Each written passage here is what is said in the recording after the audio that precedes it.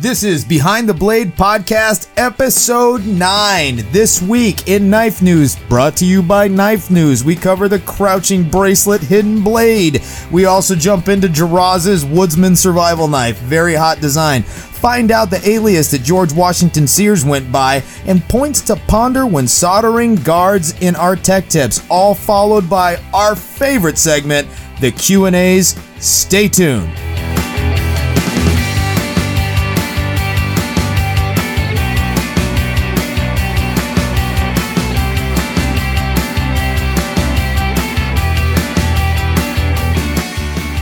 Welcome, everybody, to Episode 9 of Behind the Blade Podcast.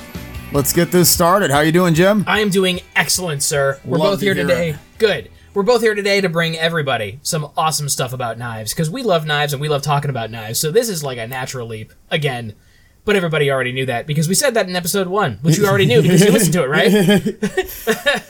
Longtime fans, been with us for literally 9 weeks. Speaking of 9 weeks, by my math, I'm seeing 2 weeks from today is when everyone's going to be showing up in Atlanta at the Cobb Galleria setting up for Blade. Ooh. 2 weeks from today. Man, that's a big show. I mean, I'm a little nervous about it too. You don't even have to make stuff for the table. I know. Yeah, but it's exciting. It's exciting. It's exciting to go. It's exciting to meet a bunch of people. I know that I've already got at least one appointment. Oh, good. With somebody already there, and then I'm of course going to go around to the different vendors and see if I can open up some new accounts and some new material and stuff.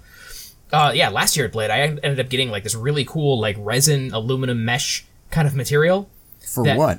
It was for knife handles. Oh, okay. Gotcha. So you're familiar with the C-Tech? Yes. And what we call lizard skin, which is basically just crushed C-Tech with really cool resin. Right. Running through it.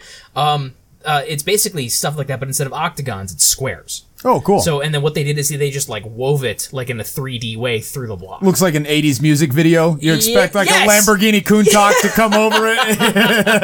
Yeah, that's exactly what it's like. It's totally cool. But I have a very important question for you, Matt. Go ahead. What are you carrying today?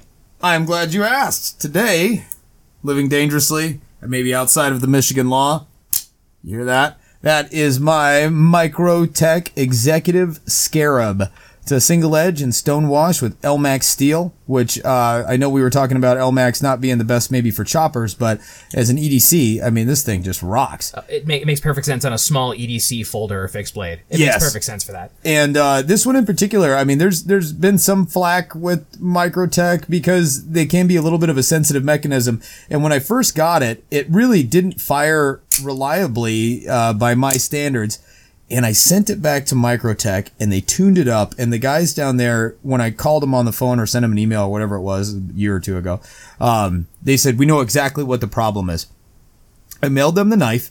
They tuned it up. They sent it back to me. This thing has fired so reliably that it is absolutely a part of my EDC rotation. Excellent. And I have absolute faith in it. So I love that. And I am carrying, I skipped the fixed blade today, which is rare for me. I almost always carry them. But instead of my Camilla's demo knife, today I am rocking the Leatherman Charged Titanium. Man, I have not seen that. Oh, really? Leatherman Charged in Thai? I have not seen that. S30V blade on there, which I thought was really awesome, and you can access it from the outside. Oh, yeah, there's a thumb hole. Yes. Thumb hole right in the blade. Yep, and it's got a saw, it's got a full serrated blade with like, it could be a gut hook or a package opener or something like that.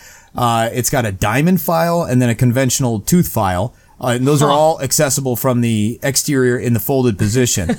I can tell by all the metal dust on this thing that you've actually used it. Oh, yeah.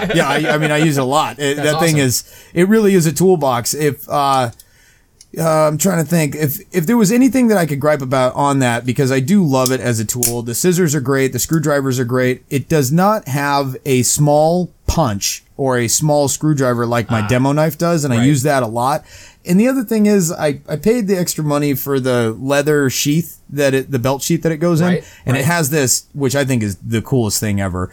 It's got a bit extender that slides into the bit holder, and it allows it to act like a screwdriver. Let me see. I think it's in my pocket. That's awesome. But there it is. Yeah, there it is. That's the screwdriver, and then this slides in and converts it into like a full-length screwdriver, and it fits any 1/4-inch bit. Well, I got... Oh, yeah, look at that. Isn't that sweet? That's pretty cool. I got the bit kit off Amazon, and I got the leather sheath off Amazon. The only thing is that the sheath has accommodations or provisions or whatever you want to call it for the bit extender to sit in there, but when you wear it around, it falls out the bottom. And so I wish they would redesign that. I think I'm gonna have Jenna make me a new sheath for it. But as far as a tool goes, the carrying system I'm not very pleased with, but as a tool, the thing's bomber. I absolutely love it. And it's titanium, which I don't think it's a big weight reduction thing. I think it's a wow factor thing more than anything else. But it's more like look at what we can engineer, and the kind of a cool factor. I mean, there's even a little bit of like knurling and punch work, and it looks a little rough or brute to forge. Yeah, it's got like a brute to forge texture to it. I just think it's the feline's hindquarters, if you will. Well, we're still working on that not swearing thing. But what do you got, Jim? What are you carrying today? Man, I'm carrying my classic mainstay. So I do work for Barker River, but I am carrying probably my favorite knife in the whole line is the Ultralight Bushcrafter.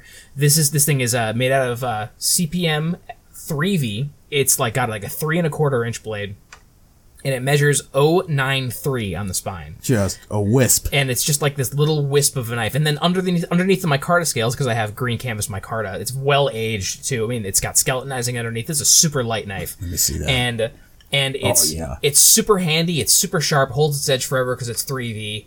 And you know, I wouldn't choose this knife to go out in the woods and survive. But, I think you could. But if I were in that situation, I could survive with this without a problem. No problems at all.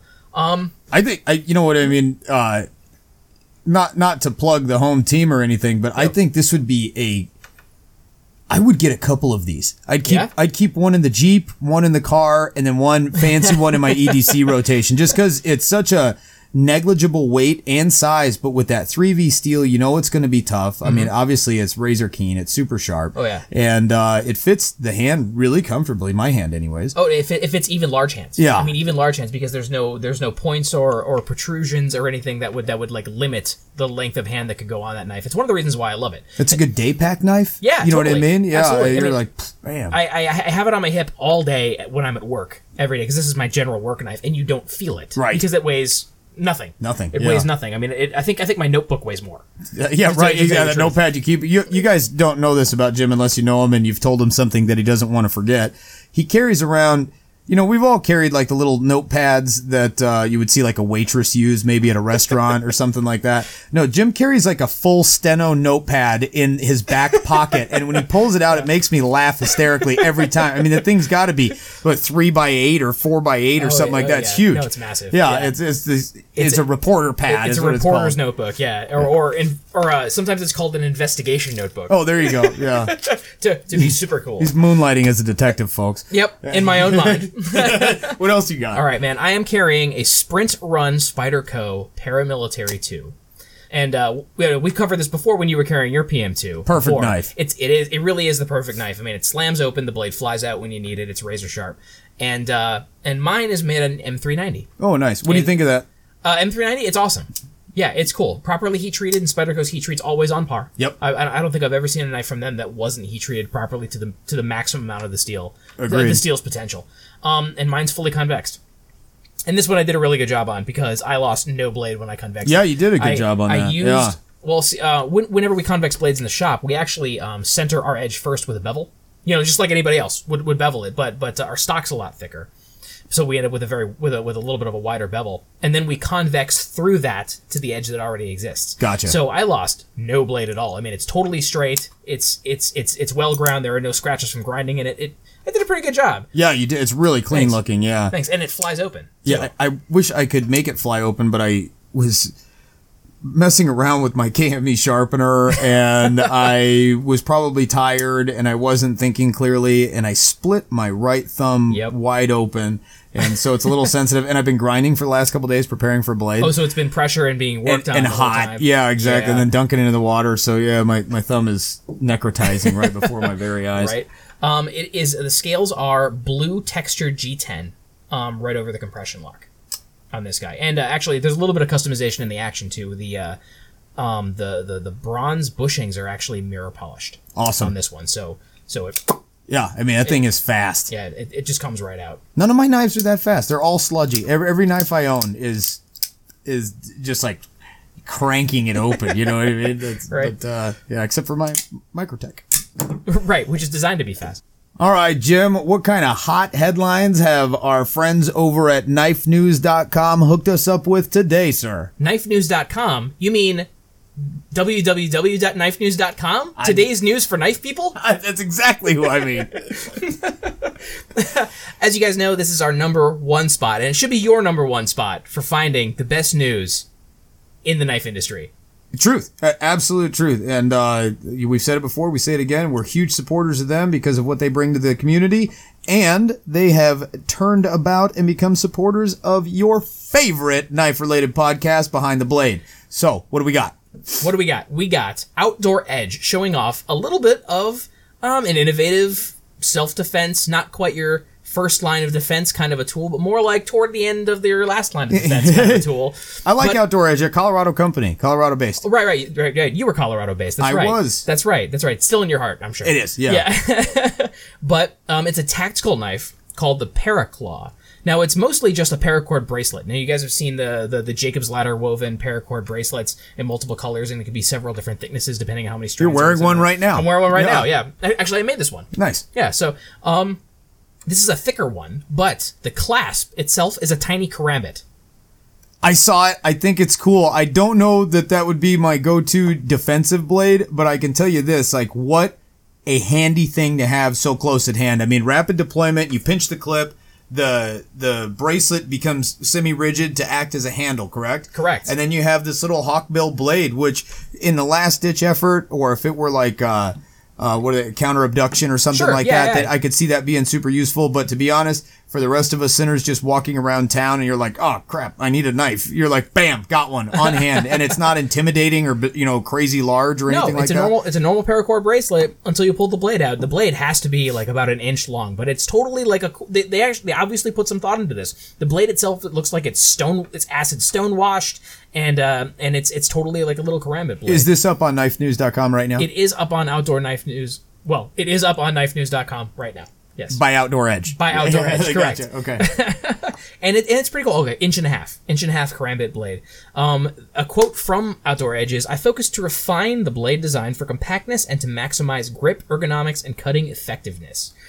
For as much as you can out of an inch and a half blade, that's mostly a bracelet. I might pick one of these up at Blade. Maybe a couple. Depending on the price point on these, I think these would make great gifts. I mean, if you guys are knife nuts and you have friends that are knife nuts, little stuff like this is great to have on hand because you get to give them to your buddies, and just like we were talking about, Reed over at North Star Trading Post is part of the whole dynamic of knife culture is this kind of gift giving and memory making, right? Oh, totally. And so this is a perfect. I mean, Christmas comes around and you have a buddy coming up or, somebody comes to visit at Grindin and you're like, hey, I got you something, man, Oh, and now that I read on, man, it gets even better because you can buy just the buckle without the bracelet. Yes. For $20. Oh, no kidding. $19.95 for that thing. So, and then with the full bracelet, it's $30. Oh, sweet. So I mean, you can even buy the fully featured bracelet for it. You're not breaking the bank. Which I think is worth it, unless you want to custom size it or custom color it. Because I don't know, I know that it takes me more than $10 worth of time to tie one of those bracelets. Oh yeah, you know what I mean? Yeah, so, yeah, it's about right. Yeah. About 20-30 minutes. Good radio. Yep, that works out. That's just to let you guys know that we're human. Yeah. What else you got? Belchy Belcherton. So. Also on Knife News, because we perused this, and there was this cool-looking knife, and I showed it to Matt earlier, and he thinks it's pretty cool, too. Jesse Giraz reveals next-generation woodsman. Now, it doesn't say anywhere in this article, but the blade profile is basically a Horace Kephart knife. I think heavily influenced it, at the very least, yeah. Totally. And well, the thing is, we agree with Horace Kephart, and we both love the blade profile. It's extremely utilitarian. I think it's a home run. You'll hear me use the term perfect knife, and that doesn't mean it's superior to every knife out there. It just means that it's a paragon. It is the right thing for the right task. Yeah. It's the perfect thing in the perfect place at the perfect time. And I think Jesse's new knife that he's launching right now, yes, I think it's a perfect knife. I think anybody could carry that as their primary bushcraft, survival, camping, whatever you want to call it. They could carry that knife and be completely satisfied. Now, I haven't had one in hand, but judging by the pictures, and Jesse's got a great reputation behind him, so you know what I mean? I would assume that it's well executed in person also. It looks like it's well executed, too. I mean, and that's hard for a lot of people to truly grasp that we have a little bit of credit to our names when we say that we can look at a picture and see if a knife is useful or not. Right. Because we do make knives for a living, and I can tell you that this guy knocked it out of the park with the ergonomics on the handle, the exposed lanyard tube, the strength of the knife, the steel that he chose.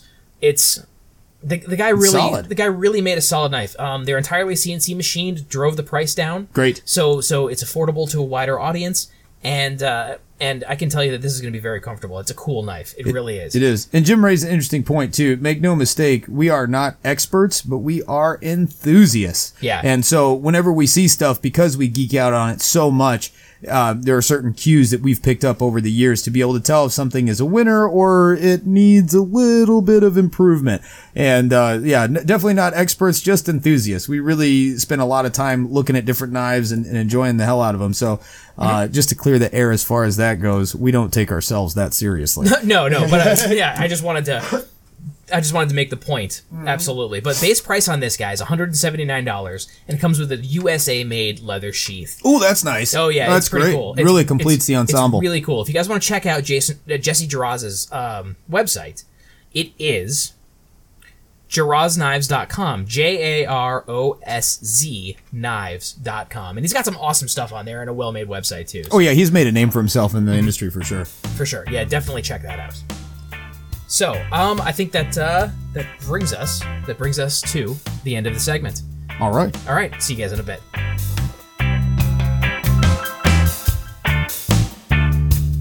As you guys know, Blade Show 2017 is right around the corner. I know all my buddies in the trenches right now preparing for their tables and booze are burning the midnight oil. We want to see what you guys are working on, so we're going to throw up a post on our Instagram and Facebook pages for Behind the Blade Podcast, and we would love to see what you guys are working on in preparation for the upcoming show in Atlanta. So please, post a picture, just one, don't blow it up, just throw one picture of what you want to show off, and put down what table and what booth you guys are going to be at. It's a great way for us to help promote you guys who are listening to us while you're burning your thumbs off making them sweet knives for the show. So post those pictures on Facebook and show us what you're working on. Cannot wait to see them.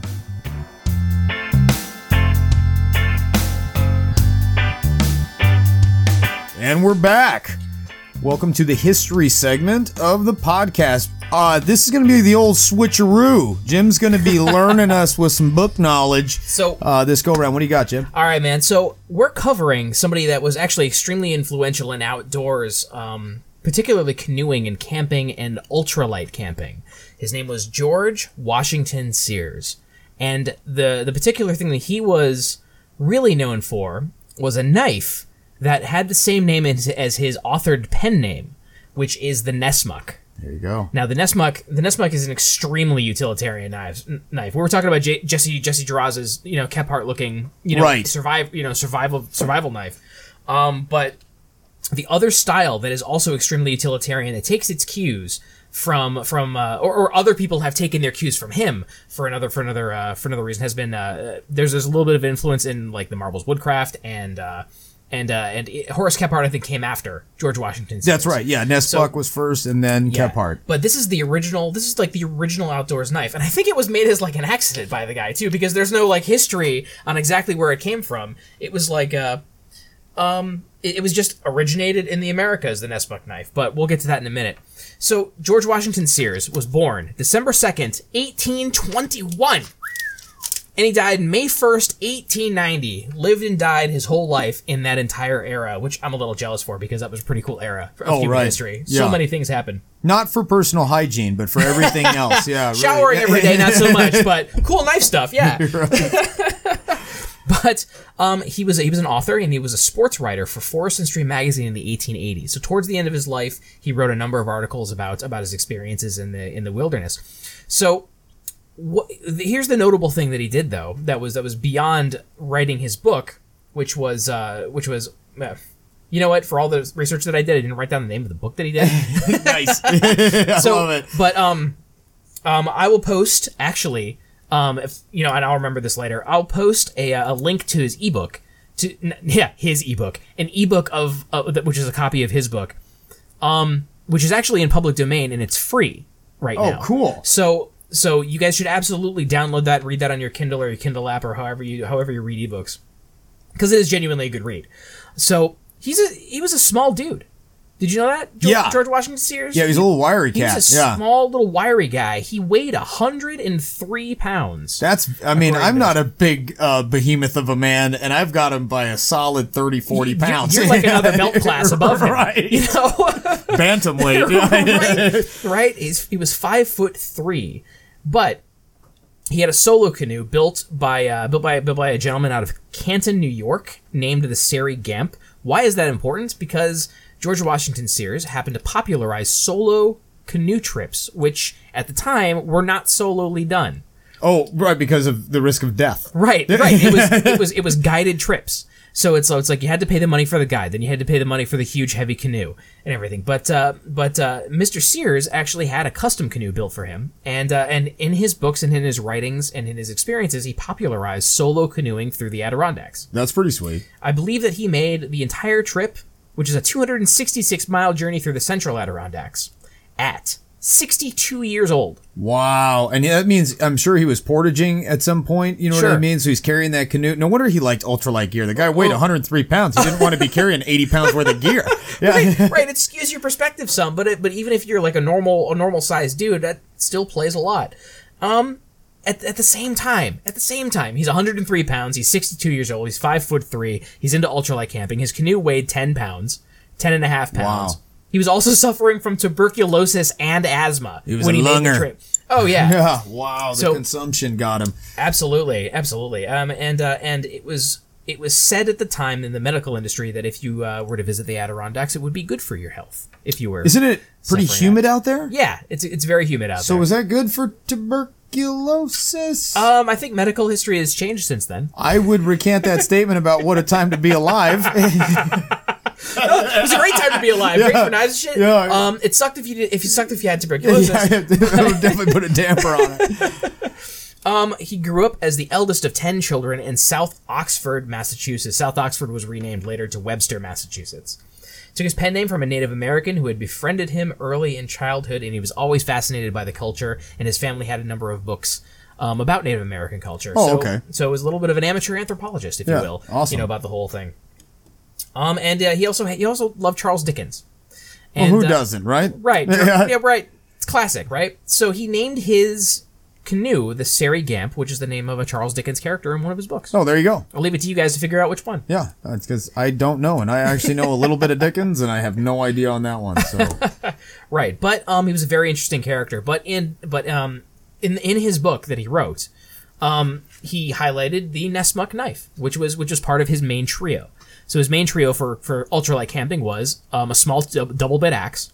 It was his bladed trio. His bladed trio for ultralight camping. A moose pattern slip joint with a clip point and a spear. Oh, God, be still my beating heart. I am so... Great Eastern Cutlery does one of these, and Reed has one, and I am... Oh, my God, did I fall in love when he pulled it out of the little... Reed makes these cool little leather... slip joint pouches with a magnet that holds it to your pocket. It's pretty sharp design. Oh, you know what? I know what you're talking about. Yeah, it's pretty slick. They're pretty cool. And he pulls this thing out of there, and I was like, now I'm not a slip joint guy, but that thing just knocked me on my socks. It knocked me out of my socks, and he said that it was a Nessmuk pattern, and then when Jim was doing the history lesson on this, I was like, no kidding. As we were going through the notes, he was telling the truth, and that is such a sweet knife. So it's got it's a clip point on one side and a spear on the other, right? Yeah, and equal-ended bolstered as well. I mean, according to the picture from this. But yeah, a small camping double bit axe and the classic Nessmuk knife. So the Nessmuk knife, of course, is there's no guard. It's got a swooping almost S shape to it, but the blade curves up like a trailing point does. But then it immediately drops like a bullnose Skinner right to the center of the knife. Massive with belly. A huge roach belly. Yep. of a blade. And it's extremely utilitarian, very strong. You can use it as a draw knife, you can use it as a push knife, you can use it as a leather cutting knife, to sail around the table, making intricate cuts. But it was very popularized, and a number of makers have made their versions of the classic Nessmuk knife. Yes, I think it's very popular. I mean, the Nessmuk pattern, and people will call it that. I think LT Wright does one. Do you guys do one? Yeah, we did. We actually did two of them. You guys do? Nice. Yeah, I don't know if that was very commonly known, but we did two of them. We did a full tang version and we did a hidden tang version, and I like the hidden tang version better because we actually had a huge brass bolster on the thing with a machined handle. and Corby's that's screwed to the tank through it. So it was like all kind of like integral into one piece. But definitely the best version of it by far, and probably the easiest to find version would probably be our full tank version. I gotcha. So also Daniel Custer, another great guy, also made his. His looks really, really good. Which one is his? His is this one in Desert Ironwood right here. It's got the that's single hot. in the front. That definitely has that old butcher knife, which was pretty common back in the trade era. Oh yeah, it's where what they made all their knives out of. Yeah, exactly. But it has that butcher's knife influence. I think that's great. Yeah, I do too. Yeah, Daniel Custer's work's great, by the way, if you haven't had a chance to check out his stuff. And also Smith & Sons made their version of it. They made a little bit more of an ergonomic, almost like a tactical first finger groove handle. I think that's cool. I think it's got that neoclassical thing. You know, I'm real big into that. It's got some pretty sweet lines to it. It's got a black washed, and tumbled blade. I think that's sharp. I think that's a good modern take on it for sure. Oh, I totally agree. Actually, last year at Blade, I actually got to meet the Smith & Sons family. Oh, nice. Yeah, they do all of their stuff by hand, and they're great people. We talked for like a couple of hours about we talk shop basically right the whole time, and it was a good time. Again, great people. I mean, they're huge fans of D2, but they pull it off. I mean, this blade is gorgeous. It's acid stone washed. I mean, it's very ergonomic. They do a fantastic job. Looks hot. And I believe the one other company that made them was Blind Horse Knives. Oh, okay. And Condor. Condor made a version of it too. So, and that's just really the tip of the iceberg, guys. I mean, there's a lot of people, custom makers and such, that have attacked this design also. Absolutely. Yeah, I like it. Yeah, they look nice. But because it's so popularized, it's not just like, well, Nessmuk was a dude and we should make his knife. No, it's because the knife design works really, really well. I mean, if you've ever had a chance to just use a Nessmuk knife, or just try to make one yourself, give it a shot. I mean, give it a shot. I mean, the way they did it back then, it was a stick tang melted into a piece of deer antler. I mean, so make it. I mean, and you guys will fall in love with it, kind of like we did. And I would say that would wrap this up. There you go. And there's your history segment, guys. I hope you enjoyed it. Thank you very much, Jim. I think that was great. And Nessmuk really, he's a pioneer. You know what I mean? So it really was. And he set the stage much the way Webster Marble did. He set the stage for modern bushcraft as we know it, especially in the United States, because he was the influence on Kephart. And Kephart was then the influence on everybody else. Right. So it's always a climbing ladder that we seem to be descending. Exactly. of history. And you can easily draw the lines that are historically accurate and easily seen and influence between all the other makers. Yeah, it's in writing. You know what I mean? There's nothing left to secret or lost in history. I mean, some details are for sure, but the lineage is all chiseled in stone. It's in writing, and here it is. The father of American bushcraft, George Washington Sears. Did I get that right? Correct, sir. All right, one time in a row. All right. First try. Yeah. The following segment of Behind the Blade podcast is brought to you by our friends over at KME Sharpeners. I gotta say, I picked up one of their systems. I used it, and then I used it successfully. There's always a learning curve. Yeah, it was a little bit of a learning curve to it. With everything that you do. I tell you what, I got my Sebenza Razor Keen, and I mean, this is no joke. It's actually what bit me when I was goofing around, and but the system just flat out works.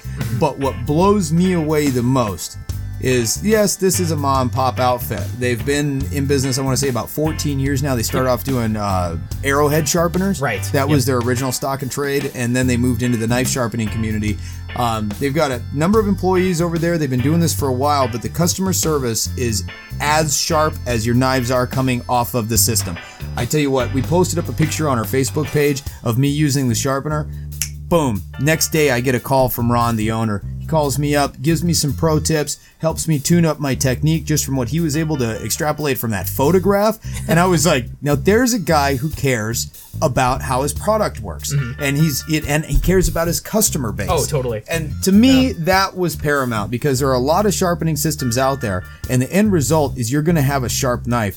But this thing, the fit and finish, the American-made components, and ___ customer service. You cannot pay enough for that. So we highly recommend KME Sharpeners. Go check them out at www.kmesharp.com. TechTips.com. And now for some tech tips.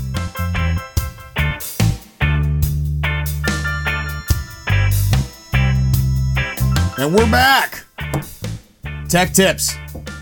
How, Matt, my good sir, do you solder a guard onto a blade? Oh, I was not expecting this. Let me see. All right. Well, let's get down to it. Yeah, I figured this would be a good one. As you guys know, Vehement Knives, anytime that you see a handguard, cross guard, hilt, whatever you want to call it, on one of our knives, we solder it in place. That's something that's very important to me, and let me explain to you why. So I think we've touched on this a couple times, at least briefly, and we're going to go into a little bit of detail for our guys in the trenches right now who are trying to figure out how to get that solder to flow, because it's not voodoo, but it's a little tricky. It can be from time to time. So the reason we solder a guard, number one, and most importantly, it seals the gap between the guard and the tang or ricasso, the blade material, whatever that is. On hunting knives, this is especially critical because the blood from the animal can get in between there and it can just corrode away that joint and you won't even see it. You won't even know that your knife is deteriorating. It's rusting underneath your guard. Yeah, exactly. I mean, and all of a sudden one day you've got a rust spot coming up from your ricasso. Yes. And some people will mitigate that with either JB Weld or epoxy.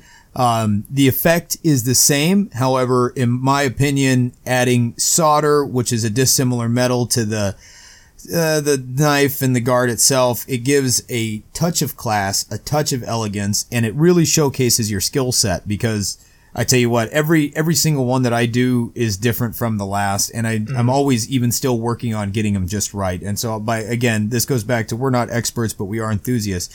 And I can tell you guys how to solder a guard, and maybe in 6 months' time or a week's time, you'll actually be better at it than I am. And so that I have no problem with that. And I have no problem admitting that Matt showed me how to solder a guard for the first time just a few days ago. Oh yeah, that was fun. And it was a lot easier to do than I thought it was, but I can totally see why it's as intricate as it is because there's a lot of variables. It is. So we'll start from the beginning. So you have we're just going to use brass. Obviously it could be nickel, silver, stainless, whatever your material is for your guard. But for this case, we're going to use brass. So you start off with your brass piece that is cut to the proper length.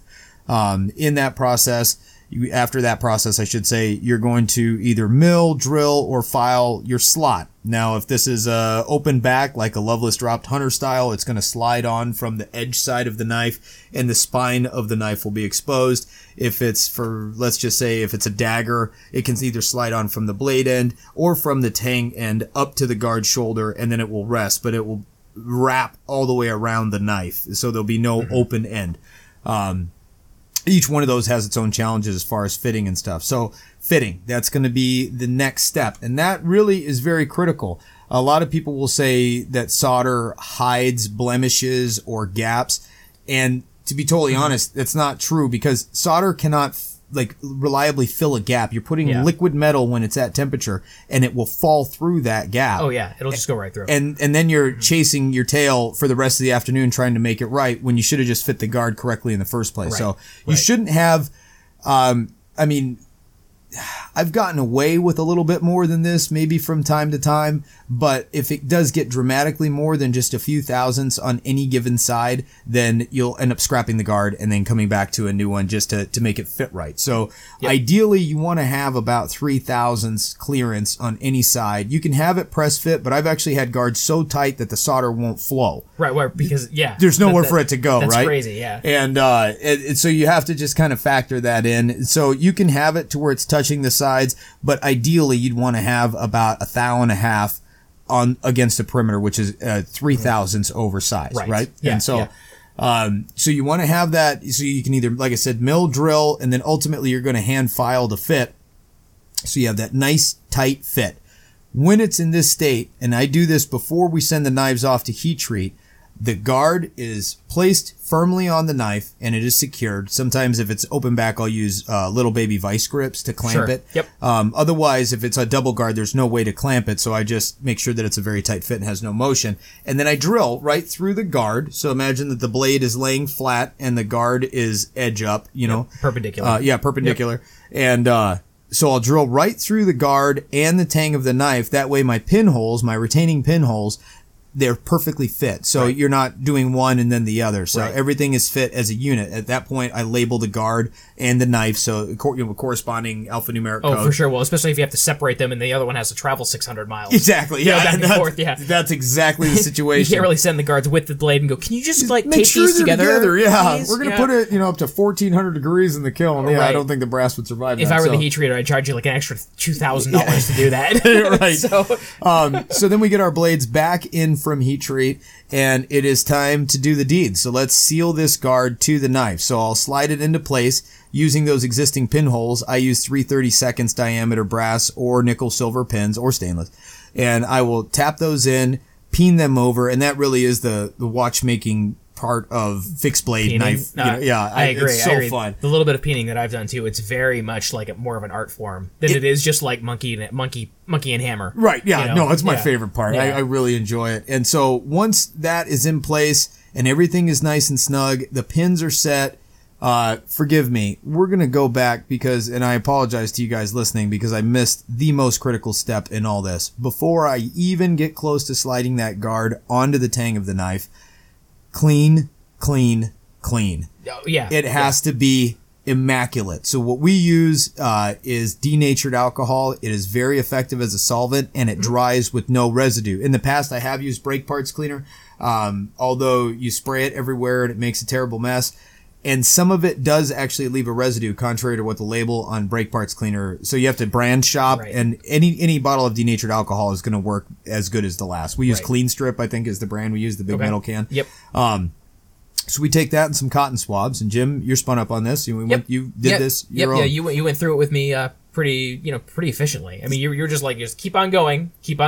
Nope, not clean enough yet. Keep on going. Yeah. Go until it's white. Imagine you're cleaning your grandfather's hunting rifle, after you borrowed it. Oh, but and you love your grandfather. Right. And you're gonna run that patch through until that patch comes out brilliant white. I mean, brand spanking new white. So you have to do that. Take that same mentality to your guard cleanup. And I take my Q-tips, or something 100% cotton, something that's not going to leave. It has to be clean, no residue on it from a previous task. So I use brand new Q-tips, dip them in the denatured alcohol, and I clean out that channel inside of the guard, the guard relief hole, and I clean it till there's nothing left in there. And so it has to come out like a brand new damp Q-tip. Right. And when it does, I clean the tang of the knife really well and make sure that guard shoulder has, where the 90-degree angle or the radius or however you guys do it, where that guard shoulder meets the tang of the knife, I make sure that little crevice is cleaned out really well. And then the ricasso also. Then we move on to sliding the guard on, peening it in place. And then what I like to do, and this is a technique that has served me well over the years, is I will hold the tip of the blade so that the tang is pointed up in the sky. And I will put 1 drop of Stay Clean Flux. It's a liquid flux. I'll put 1 drop of it right at the guard joint on what would be the handle side. And then I hold the knife kind of at an oblique so that I'm sighting down the blade looking at the guard face, and it has a nose down attitude, like a blade down attitude, and I spin it in my hands, and it's almost reminiscent of somebody blowing glass. Yep. And I'm spinning that in my hands, and I'm watching that guard joint because I want to see the flux make a wet bead all the way around the entire perimeter. Yeah. And until then, I just keep rotating it. Now, I'm very careful at this point not to get flux on the guard face and on the ricasso of the knife. What that'll do is that could potentially, if you have shaky hands, that will, the flux will etch the surface and clean it and make the solder want to bond to it. So if you incidentally or accidentally contacted your solder rod with one of these fluxed areas, the solder's going to stick. And you're going to have flux there. You're going to have solder there. Yeah, and you have to, now you're setting yourself up for more cleanup work, right? Right. So getting that damp bead just around the perimeter of the guard itself, now you know that solder is only going to flow where you want the solder to flow. Here. In theory, right? It does kind of get a mind of its own sometimes. Now, there are 2 methods to do this, and I recommend method A, and when method A is not to your standard, then move to method B. If everything is tight, right, and clean, then method A will work perfectly. If there was any kind of flaw somewhere in that process, then you need to move to method B to get a good, true, accurate, beautiful looking solder joint. So method A, solder is off to the side. I like to keep a solder brush loaded with just a little bit of flux on it, just in case I have to do an emergency cleanup if I missed a grease spot or a thumbprint and it was repelling the flux or whatever, or solder. So I have a little solder brush with just a drop of flux on it. I have my solder rod sitting to the side. It's a little coil. I make sure it's nice and clean and all the oxidation is wiped off, so it's a bright finish. Yeah, you wiped yours off on your shirt. Yeah, exactly. Just brightened it up real quick. Yeah, just strip it down so it's brand spanking new when it makes contact with that knife. And I will use either heat paste. I know Jantz carries, Jantz Supply. They carry a good heat paste that I've had really good results with. And that just acts as like a heat sink, so it doesn't allow the heat to creep up onto the blade and ruin the temper of your edge, which is the most critical part. You don't want to ruin a knife trying to make it look fancy. Right. The other thing I use sometimes on more complex knives is I'll actually clamp heat sinks to the blade. And that works also. I've seen him do both these methods, and they work fine. They work fine. They honestly work great. Yeah, you can see where the heat runs to, and you can see where it stops, and you can touch the edge of the knife at any time during the process. I mean, I have that much confidence in it. So heat sink, whether it be paste or metal heat sinks, are in place.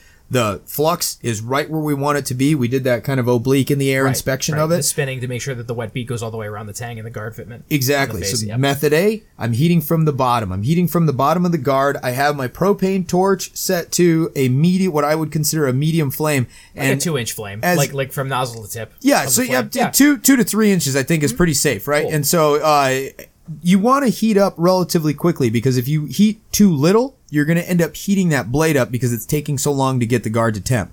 And so I will medium flame, 2 to 3 inches, propane from the bottom, and I start just kind of passing it back and forth, paying a special attention to the quillion of the guard, because that is acting as a heat wick and drawing the heat out and dispersing it into the air. Right. The same way the fins on a heat sink work, right? Yeah. So I spend a lot of time on that, and that also takes a lot of the heat away from the knife, so I'm not even treading in dangerous territory yet when it comes to getting everything to temp to get the solder to flow. Brilliant. So I heat from the bottom until I watch that flux start to bubble, and then it will kind of caramelize just a little bit. And this is the Stay Clean. I don't know about other fluxes. This is just what I use. Right. But I know when it kind of gets that caramely look. Like a golden color? Yes. Yeah. Not burned, but like a gold. You know what I mean? Like a straw color. Yep. Like when you're, okay. And that's just the liquid. It'll just get kind of syrupy, right? Sure. And so at that point, I move my flame to the top of the guard, and now I'm actually blasting flame down on the guard face. Again, a special attention is being paid to the quillion, the heat sink, for lack of a better term, in this situation. And I will start touching my solder rod to the underside of the guard.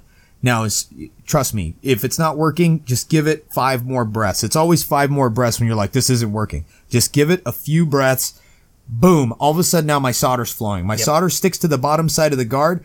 And if everything is tight, right, and clean, you'll watch it wick all the way around the entire perimeter of the guard, and it's really something to see. It's like sweating pipes. But it's like magic. Yeah, it's pretty cool. Yeah, when I watched Matt do one over the shoulder of something that was like a perfect setup, that's exactly what happened. It was like it was like water running in its own trough. Yeah, it's but really cool. But there was no trough, and it was everything was just like a 90-degree angle. It just sucked it right in, and it went right around. It was really cool to watch. It was cool. And at that point, I typically take a ice pick, which I use in my shop all the time. I take my ice pick and I just drag it around that bead to smooth it out, and it gives it a nice, good looking radius to it. And then I pull it away. I have a spray bottle that I just give a very light blast of water to, and it helps constrict all the surface of the solder joint, which also expresses or squeezes out any residual flux. Now that's method A. If for whatever reason, method A doesn't work for you that well the first time, what you can do is take that solder brush after you've, melted it up. Some will wick to the top, but if it's uneven or it doesn't look right, take that solder brush with the flux on it, just give it a quick swap, right around the perimeter on the blade side of the guard face, and then move your heat to the bottom.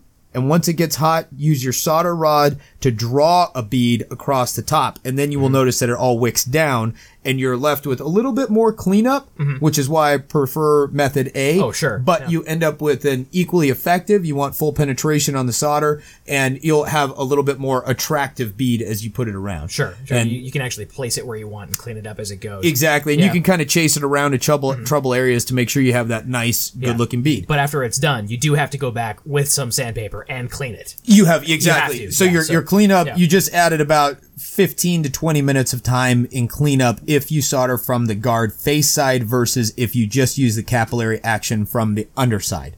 At that point, again, you just give it a little tiny spritz with the water bottle to tighten everything up and solidify it. Let it cool to room temperature, and then I take it over and I use a baking soda and water solution with a toothbrush, and I scrub every little nook and cranny out of there to neutralize. If you don't do that, your knife is going to rust. I don't care if it's stainless. I don't care if it's anything. Oh yeah, it's super caustic. The toxic. It's acid. Yeah, it's acid. Yeah, for lack of any other better word. Yeah, it's acid. And so you want to neutralize it with some baking soda and then rinse everything with cool water to get the baking soda off, because obviously it's a very aggressive base also. And then at that point, we just blow it with the air compressor, air nozzle on the compressor, and we have a soldered joint, and then it's ready for cleanup. And there's a lot of methods on how to clean it up. I'll leave that up to you guys, but I wanted to cover the fundamentals of actually getting that solder to flow. And really, it's fitment and cleanliness. I mean, that is the two big things. If your guard is not taking solder, it's either improperly fit or it's dirty. I guarantee it. It's clearly just one of those two things. Yeah, I mean, that's it. And then come back to square one. Yes. After you get that. Exactly. All right, Matt. Thank you very much, sir. That was excellent, actually. I'm going to take all that to heart. Thank you. See you guys. What's happening, gang? Matt Martin sitting here with Jim Stewart on Behind the Blade podcast, reminding you to, wherever it is that you listen to us, whether it be SoundCloud, Stitcher, Google Play, or iTunes, please hit that subscribe or follow button in the case of Stitcher. Yeah. But follow and subscribe to the podcast so you can stay abreast of when the latest episode drops. It also helps us out because we can show our sponsors that we are really reaching the people that they want to speak to directly. We appreciate all your support, and we'd love to be able to keep doing this, so click that subscribe button. Thank you so much. And we are back to our favorite segment of Behind the Blade, the Q&As. You guys send us your questions, and we send you our A's. Wait a minute. If you have any Q's for our A's, you can email them to us at info@behindthebladepodcast.com, or Roger up whenever we post the question box. Yeah, so we always try to pick a different question box each week. So now it's starting to become a little bit of a hunt, because before it was just like, oh, question box in Google, there's one. Now it's like, we did that one, we did that one, we did that one. This week's was a static GIF, so enjoy that one. All right, first question this week is a little bit involved, so bear with me as I read through the question, and we'll see if we can answer it. This one comes from Mike Travis. Hello, Matt and Jim. First, let me say that I love the podcast. Well, thank you, Mike. Thank you, Mike. I have a question about your thoughts on value of independent knife reviews, specifically YouTube. I write for American Survival Guide. Don't mind plugging those guys. They're friends of Vehement Knives and hopefully of the podcast. And I know firsthand how much a printed article can drive sales. I also run the Blue Mountain Bushcraft and Outdoors channel on YouTube. I have gotten mixed feedback on knife reviews' impact on sales. I have a very prominent knifesmith in the family, and I purposely don't review his knives anymore simply because he has a 3-year backlog, and the one review I did caused him countless hours behind a keyboard and on the phone. I have heard from other makers that reviews barely bump the sales needle. Since Bark River has such a large production capacity, do you find YouTube reviews to be impactful? And if so, how do you measure it? Matt, being a much smaller shop, very much smaller, I'd love to hear your thoughts on this as well. I love reviewing knives, but my reviews take a lot of time and effort. I will continue to review knives because I enjoy it, and people seem to like what I do, but I'd also like to be able to reach out to makers with knowledge that I can make a positive difference for them as well. Okay, quite a mouthful. But it's a great question, and it is something that's a little bit market specific about marketing your product or being a reviewer and helping other knife companies grow, or people build a brand or something, and playing a part in that. And it's very cool. All of it's very cool. So he asked specifically, since Bark River has such a large production capacity, do you find YouTube reviews to be impactful? Let me just stop there. Yes, I totally find them to be impactful. Especially, it depends on the number of subscribers in the channel, how much attention the guy gets, or what specifically they're saying.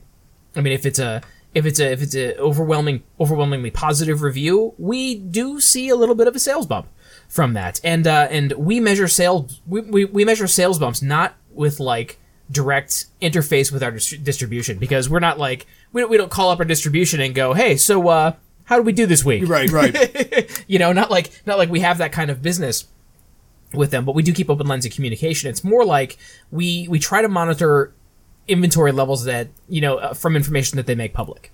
I know that sounds a little hokey, but that is really like a really good measurement, because you can look at the actual the actual sales drive. And if that follows a video review or something like that, then you can see a spike or a drop in inventory, a spike in purchases. Right. Okay. And then in a conversational way, we can talk to our distributors, easily and say, hey, this one guy dropped this video. He's got 600,000 subscribers on YouTube.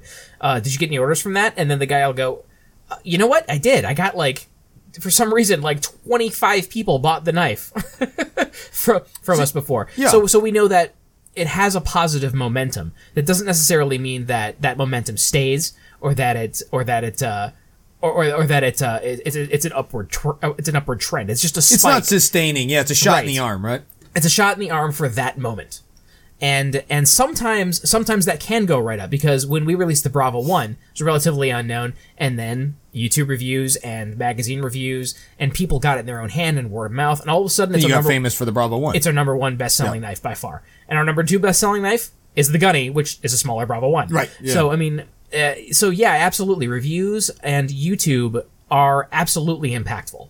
And the same can be said if it's a negative review. And which actually, thankfully, we haven't seen a whole lot of that. So, sure. But I have seen other things happen because of negative YouTube videos that have been impactful and positive as well. I mean, it goes both ways. Right. But there was an onus for a long time on S35VN, because the number one video that everybody was talking about was some guy cutting rope on a dryer.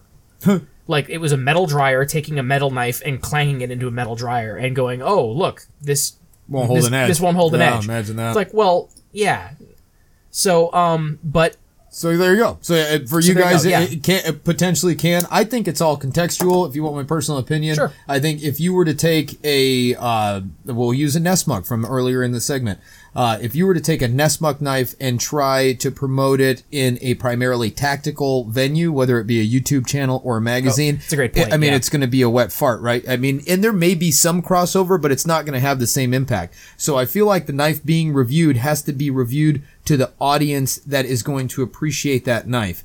Yeah. And I think that's the biggest thing. We had an article in American Survival Guide. It was a great article. Kevin Estella wrote it. We were really proud, really honored. Honestly, didn't move the needle for us so much as American Survival Guide. They covered our combat dagger, right? Right. And like I said, it was a great article. I thought it was awesome. We were glad to have it and all that, but we didn't really blow up because of it. Now, I've had other magazines, American Handgunner, where they did our neoclassical designs, and they did a bunch of stuff in there, and that our phone did not stop ringing for 6 months straight. I mean, we just pulled out. This was 2 years ago. We just finished the last of the American Handgunner orders. Mm-hmm. And it may have something to do with circulation. I think that has something to do with it also. The article reaching a wider base. Exactly. And so if your magazine has a higher circulation and it's tailored, or the knife being reviewed is appealing to the market of that magazine or that YouTube channel or whatever it is, then I think you're going to see a more significant jump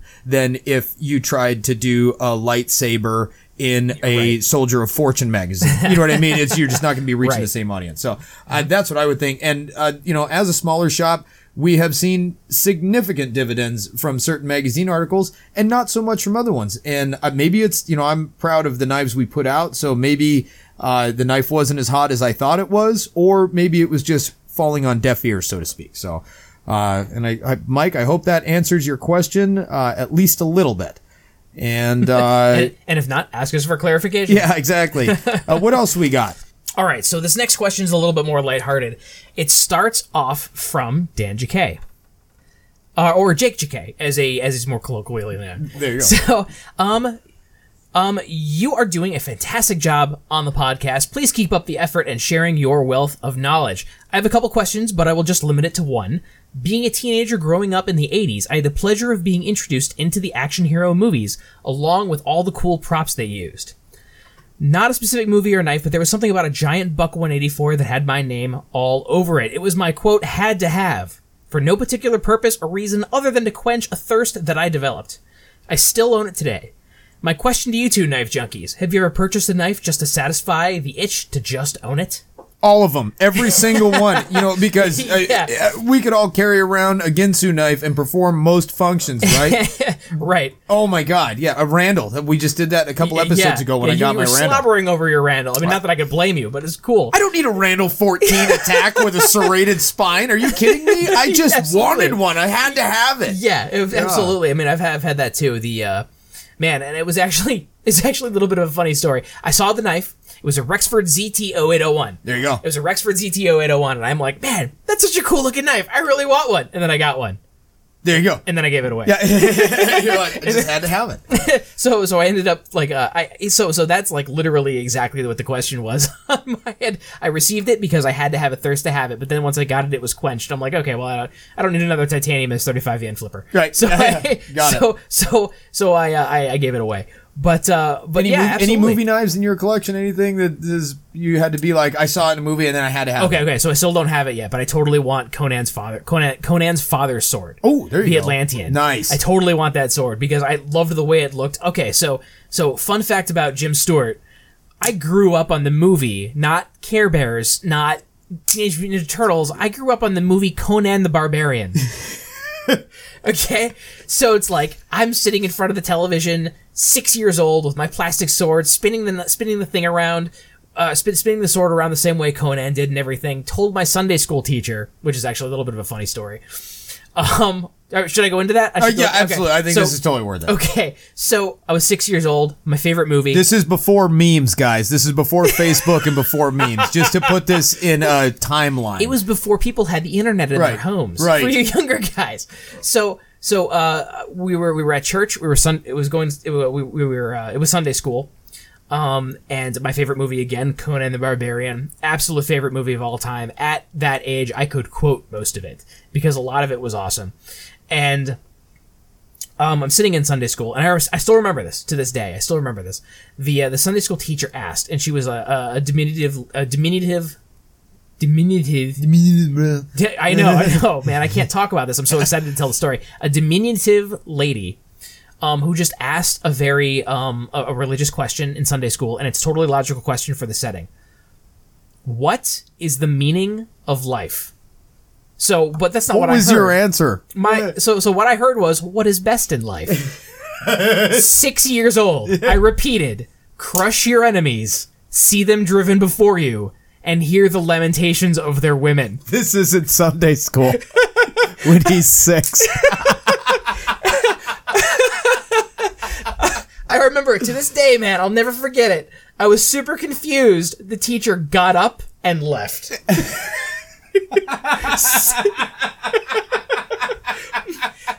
True story. It's totally 100% true. That's the best. Totally true. So she gets up and leaves. So I hear from my father, like, years later, and this was years later when I heard the story again, when it was recounted to me. The teacher goes up to my father and goes, "Do you know what your son just said?" And he goes, "Well, what'd he say?" He goes, "He said something about crushing people and hearing women crying." And Dad, because my dad's sarcastic and can be a little caustic at times, he goes, "Well, I don't see a single problem with that." I love it. So, and then I had really cool Sunday school teachers after that. There were different people. It was like a younger couple that brought pizza and donuts every week. Yeah, it was a lot more fun for me. So there you go. There's your first movie knife question in a roundabout way, an anecdote. Right. Now, bringing that full circle, though, the question was actually brought to us by Andy Teal on the Facebook page, and the actual question, because we're doing the A before the Q here, is, being a movie maniac myself, I would really like to know, if one of your blades was to be featured in a major movie production, what genre would you prefer? What actors should be carrying and using it? And so that brought up Matt's question, and it brought up my anecdote. But Andy, thank you for the question so much. It's a lot of fun. Matt, how about you answer that question, good sir? What genre would you prefer to be in? Oh, it's a no-brainer. Andy, as soon as I read your question, the answer shot through my mind, and dead bang, I know exactly what it would be. It would have to be a post-apocalyptic movie. And that's where I want to see. And you know what? That's how I see so many things that have an aesthetic appeal to me. And they don't have to be over the top kind of, if anybody's familiar with like, custom rat culture, you know, whether it be motorcycles or rat rod, hot rods, you know, awesome, yeah. And they're kind of cobbled together. So there's that, which I would say is cranked up to 11. And then you have, you know, shiny, new, contemporary materials that are in what we call the yummy phase, and that is cranked down to 0. I like somewhere in between to where it's almost nondescript. If you were to see, if I could have a knife in a movie, it would be a knife that you looked at it, and you wouldn't be able to tell what time period it was from. And I think that ambiguity is where I like to walk the line anyways in our designs. And so I would love something in like a Mad Max or any one of these awesome, more underground post-apocalyptic movies to where everyone's wearing kind of like some tattered rags and they have this distressed look about them. And then they have this knife that is clearly in a setting in the future, but is from the past. Now, is it from 2003 or is it from 1943? I don't know. You know what I mean? So that's where I would like a knife to be. And as far as what actor, I don't know. I don't watch enough movies or TV. I'm so dated. I'd be like, you know, Carl Weathers or something. I have no idea. Yeah. So I have no clue, what actor I would like to have carry him, but that would be the setting. Big cars, big pipes, you know, big hot motorcycles, you know, that would be it. Absolutely. I don't know how to answer the which actor should be carrying and using one of my knives or one of my favorite knives. I wouldn't know exactly how to answer that because my knives are very much for the average person. So Scarlett Johansson. Okay, win. Okay, Scarlett Johansson should be carrying a Bravo 1. That's exactly what it is. Scarlett Johansson. All of a sudden, she just got cooler in my mind. In my own little fantasy. I think I would like a female actress to be carrying my knives. I think that would be.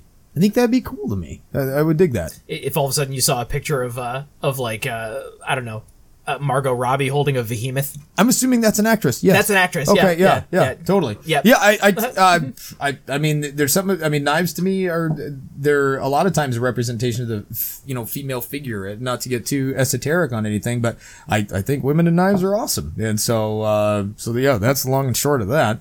What else we got? So we have one. We touched on one off air. I think it's worth answering just to kind of put it to bed a little bit. Jer Bear. If you were to remake now your first knife, what would you change about it? I would change, quite simply, everything that I have changed since that knife to now. And as Jim very succinctly put it off air, he said, you're asking to describe the entire history of the company because you start at that point. Am I going to use the word nexus correctly here? Nexus as a joining of different things? Nope, never mind. Nope. Okay, yeah, so I don't know what that word means, guys. Like I said, we're not experts, we're just enthusiasts. I love that caveat. Did I use that right? Yes. So everything from that first knife has been some form of improvement, and I try to make every knife better than the last because at my root, I'm a custom maker, but even on our newfound production stuff, our mid-techs, I still really fight to make everyone better than the last. And so everything that I have changed has been from the origin. Really, I feel like the word nexus needs to go there. All right, so you know what? Not. You know what? I just Googled it, and you're totally right. Nexus does work. Yes, okay. So I'm sorry. I doubted you. It's the beginning, right? Like it's kind of like forming, the origin. No. A nexus is a connection of two or more things. Oh. So it can be metaphorical or physical. So I don't think I was using it right. So sure it is. The all of the processes that you use are a nexus of your of your progress. This right here is good radio. This is exactly what they want to hear. I'm sorry, guys. Yeah, we answered the question off air, and then we got into semantics on air. This is why we don't talk about crap. I almost said a different word. This is why we don't talk about stuff off air. No, it falls apart. But that first knife that you make is the impetus for Matt's Nexus. Right. Yeah. And on that note, Jim, I believe that is a podcast. Thank you for bearing with us this week, guys. Looking forward to see everybody in a couple of weeks at Blade. And be sure to post up on our Facebook and Instagram page. We're going to do a post. Be sure to roger up in that post with what you're building and what you're getting ready for the big show. All right, everybody. Have a great week. And until next week, my name is Jim Stewart signing off for Matt Martin. This has been episode 9 of Behind the Blade podcast. See you cats later.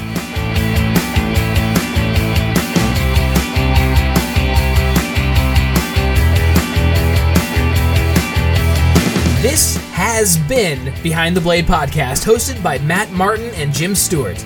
Please subscribe to us on iTunes, Google Play, SoundCloud, and listen to us on Stitcher. You can check out more episodes and further info on our website at BehindTheBladePodcast.com. While you're there, if you feel like you got something from us and want to return the favor, hit that donate button. It makes you a little taller and more handsome in person. Try it and find out.